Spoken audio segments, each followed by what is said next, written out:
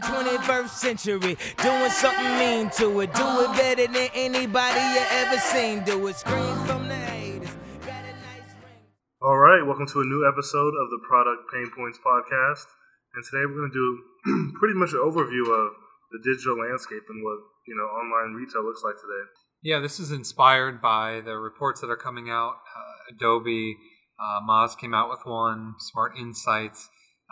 All these reports are coming out that are recapping 2017. A lot have to do with the holiday season, but it's a great time to do a recap, especially here in January, February, as we look forward to the rest of 2018 and how we're going to set ourselves up for success.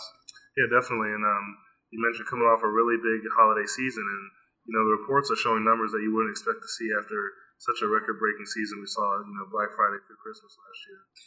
Yep. This was an incredible online retail season. Digital commerce is booming, obviously. Normal retail is, stagnant or up just a little bit, but online retail is booming. It's setting records literally every season. Yeah, and one of the most surprising things is even though last Q4 holiday season we saw such record-breaking numbers in sales and revenue, conversion rates are overall down. Yep. I think that was a lot of concern from folks as they're still looking at this traditionally, still seeing that I should just drive a mass number of people to my site and then convert them at this, at a really high level at this certain number. And you have to be more dynamic than that. There's a lot of factors that go into why those numbers are down, right?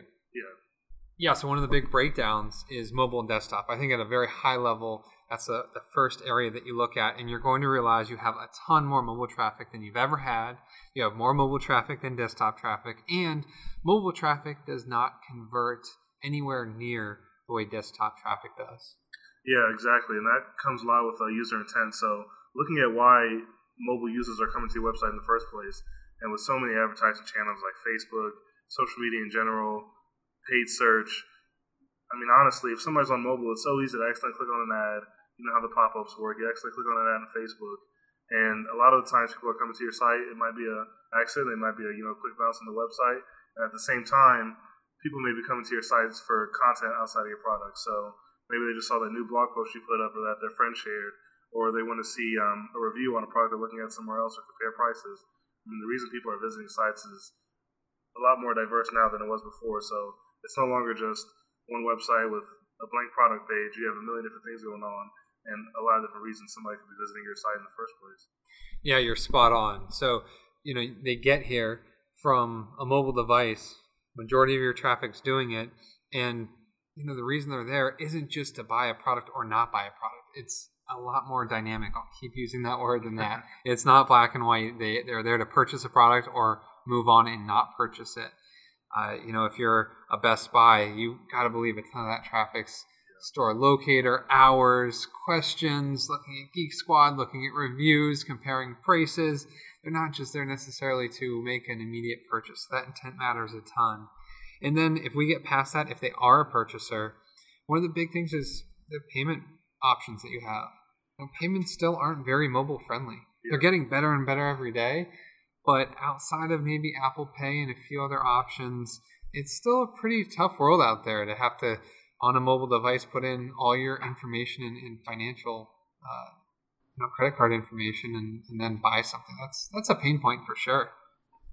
Yeah, definitely. I know Shopify just recently introduced one-click checkout on mobile, and that's something that's just coming out, so customers are still getting used to it. Store owners are still getting used to it. And I think you talk about user intent, all the different reasons somebody's coming to a website. That just means that store owners, you have to create engaging content and have things built around your store that are going to attract customers outside of just great products. Yeah, and one of the funny things that I saw in an Adobe report is search spend was up 42% for the quarter, and revenue from that search spend was only up 11%. Wow. So you still have these advertisers and marketers and business leaders saying, hey, this worked 10 years ago. Maybe it worked a little bit 5 years ago. Double down. And it's just wild to me. You're still creating this artificial space where you're expecting people to come to you and do everything on your terms. And that's not what the modern consumer is looking for. Right. And basically, to put it simply, it's you need to be in front of the customer instead of trying to pull the customer into you. And I know you've talked a little bit in the past about working with influencers, finding out where the customers are and getting to them instead of trying to get to where they're at and bring them to you directly. Absolutely. And knowing where to source them, whether it's to you or not, really does matter. Another funny thing that we looked at, and we'll share some of this content with you guys, is conversion rates by channel. So if you want to break down your users, right, and understand different channels and probably who's coming in, AOL Search had the highest conversion rate as a channel in the report. So you can imagine the types of users who are still coming to sites from AOL Search. It's a very small user base, and they're probably much older, using those traditional ways of using the internet, right? Go to a site and buy something. That's it. I don't want to spend too much time online. I don't trust it.